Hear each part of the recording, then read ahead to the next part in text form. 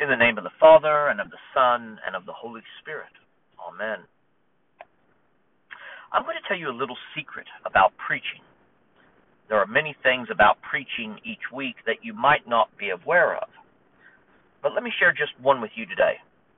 Sometimes, now not all the time, but sometimes, it is rather difficult to preach on a well-known passage or text. The various reasons, like first, it might be that the text is so familiar that no matter what you say, the people in the congregation might still hear Mrs. Wortham, who was their Sunday school teacher when they were in the second grade class going over the same lesson. And you can't disagree with Mrs. Wortham. Second is the problem of trying to say something new and fresh, or at least not the same thing over and over again that the congregation has been hearing for the last, 25 years or so. But then the question is it really necessary to say something new and revolutionary each time, or is it really just a question of purging the depths of Scripture, looking for that prized pearl or that hidden treasure in our lectionary text? The Ten Commandments, or as our Jewish friends call them, the 10 Words, are perhaps some of the most fought over, most misunderstood, and not to forget, one of the most familiar sections of the Bible. However, I sometimes wonder, and I just have an interest in this, I sometimes wonder if most Christians actually know the 10 words. Can they recite them in order? Or would they know if one commandment was false and made up over and against the true and legitimate ones? But the larger and more looming question is this: why do these commandments and the other 603 found within the context of the Torah matter today? Or do they? God has called the house of Israel out of slavery, out of bondage in Egypt. To establish them as a nation, God is setting down markers of a just society. The code, what we call the law. This law is part of what makes the people of Israel unique in the ancient world.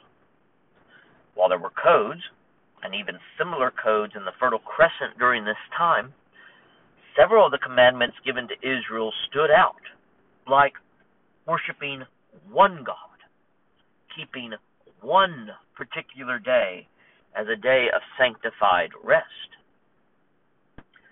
These codes set Israel apart from all the other tribes that inhabited land that they were going to take and to possess. And through that setting apart, God promised that they would be a holy people, a sanctified people.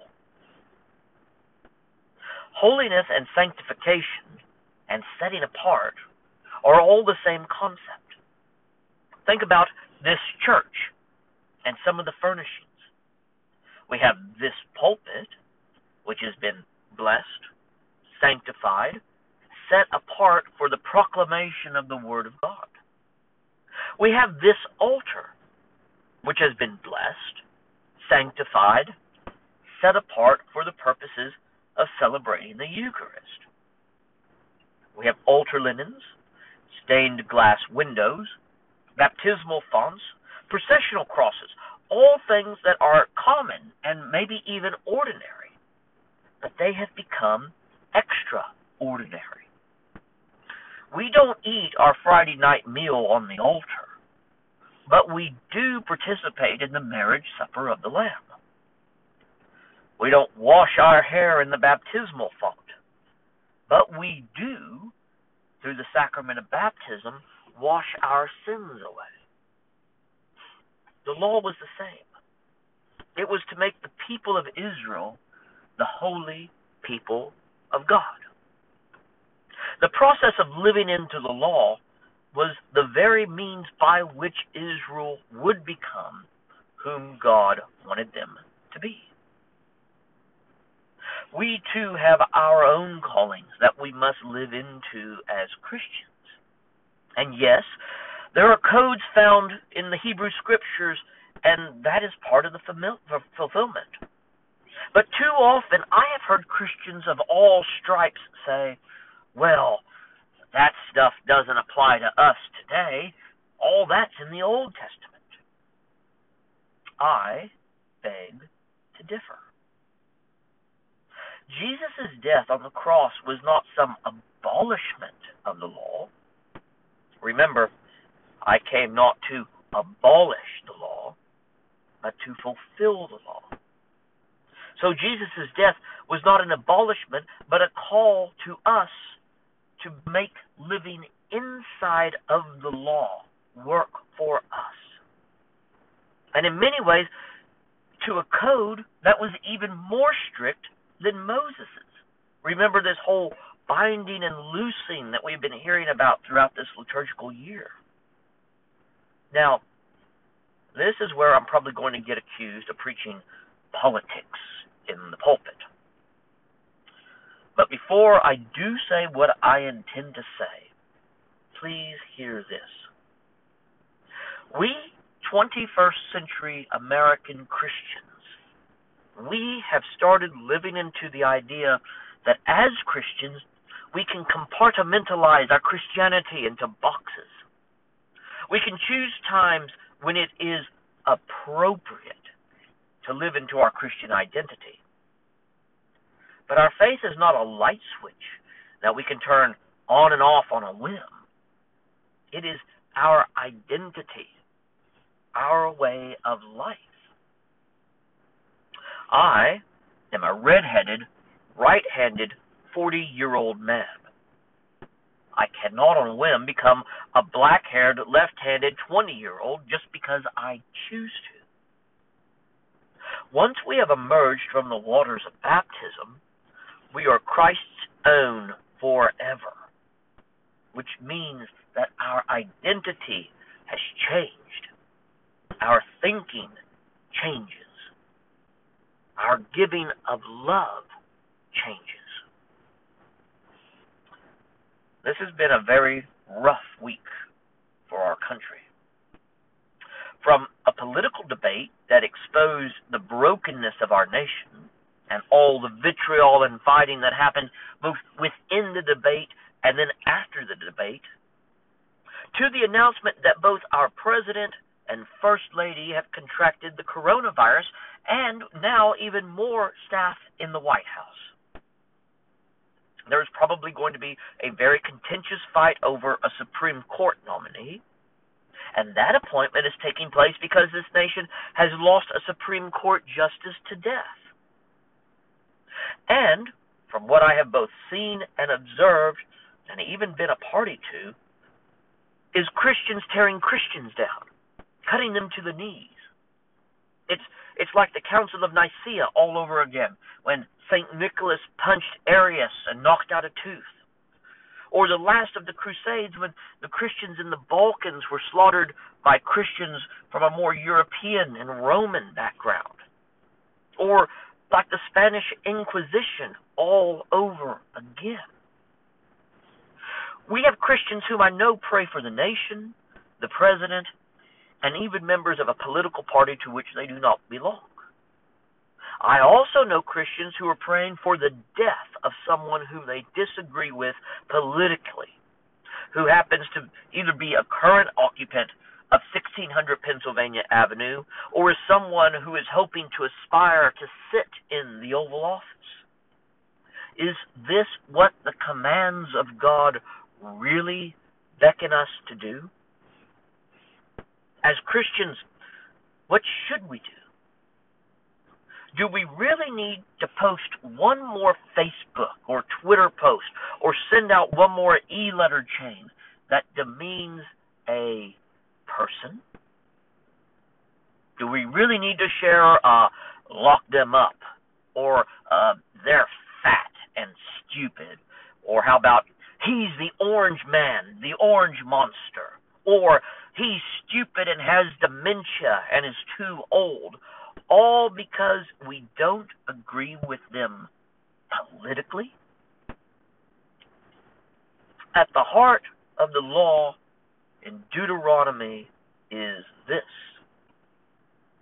Thou shalt love the Lord thy God with all thine heart, with all thy soul, and with all thy might. I commend Deuteronomy 6 to each of you to read this week. Read it several times. But our Lord, when he was here on earth, answering the questions of the scribes and the Pharisees, he added to the command. He made it more strict than the law of Moses.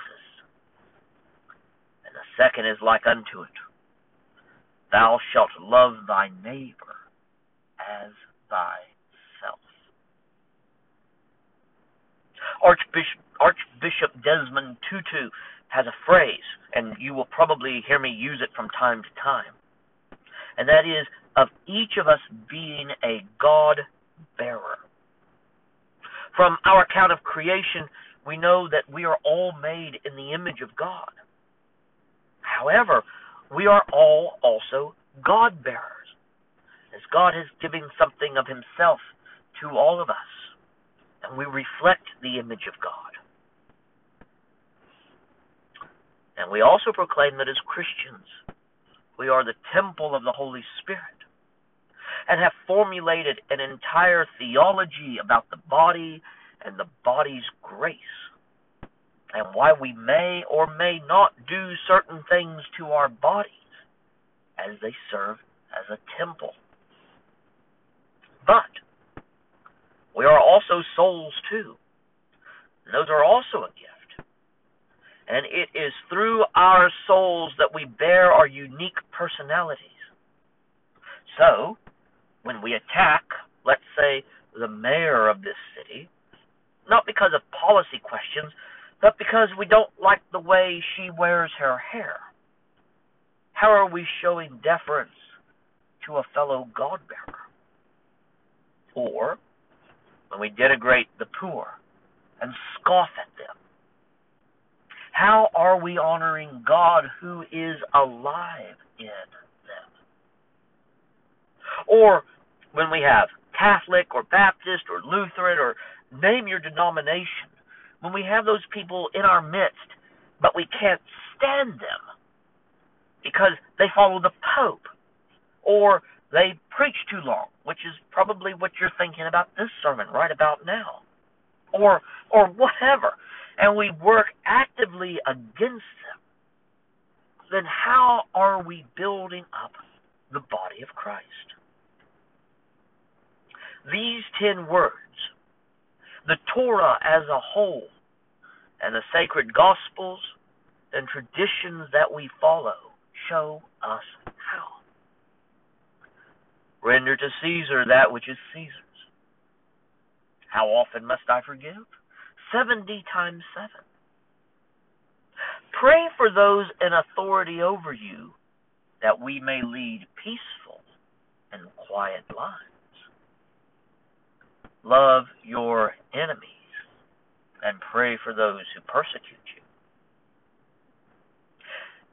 If we are going to continue to be the holy church of God, especially when this election and pandemic are finished and are in the history books, then we must start now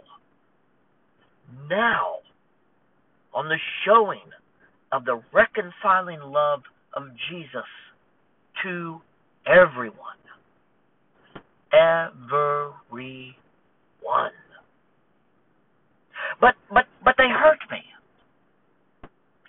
Pray and demonstrate the love of God.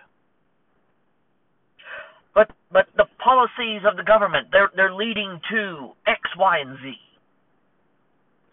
Pray and demonstrate the love of God. But those people of that race, they don't understand. They don't care. They just don't get me.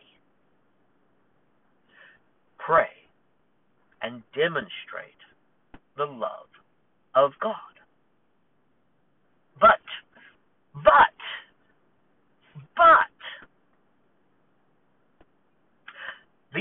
commandments are rooted in love.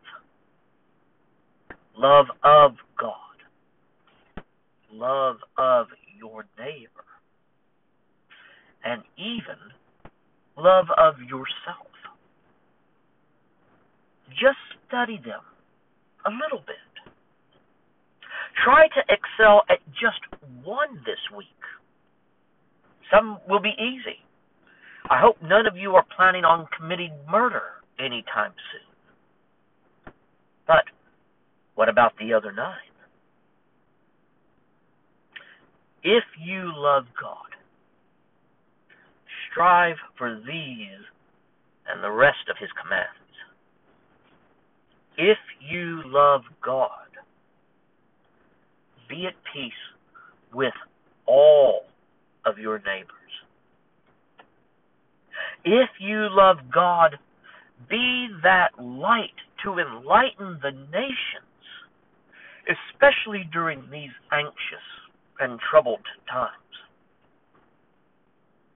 This is how we as Christians are sanctified, are set apart. It is our calling above all else to demonstrate that love. Love the Lord your God. Love your neighbor. Love your enemies. Be the one who shows the love of God. Amen.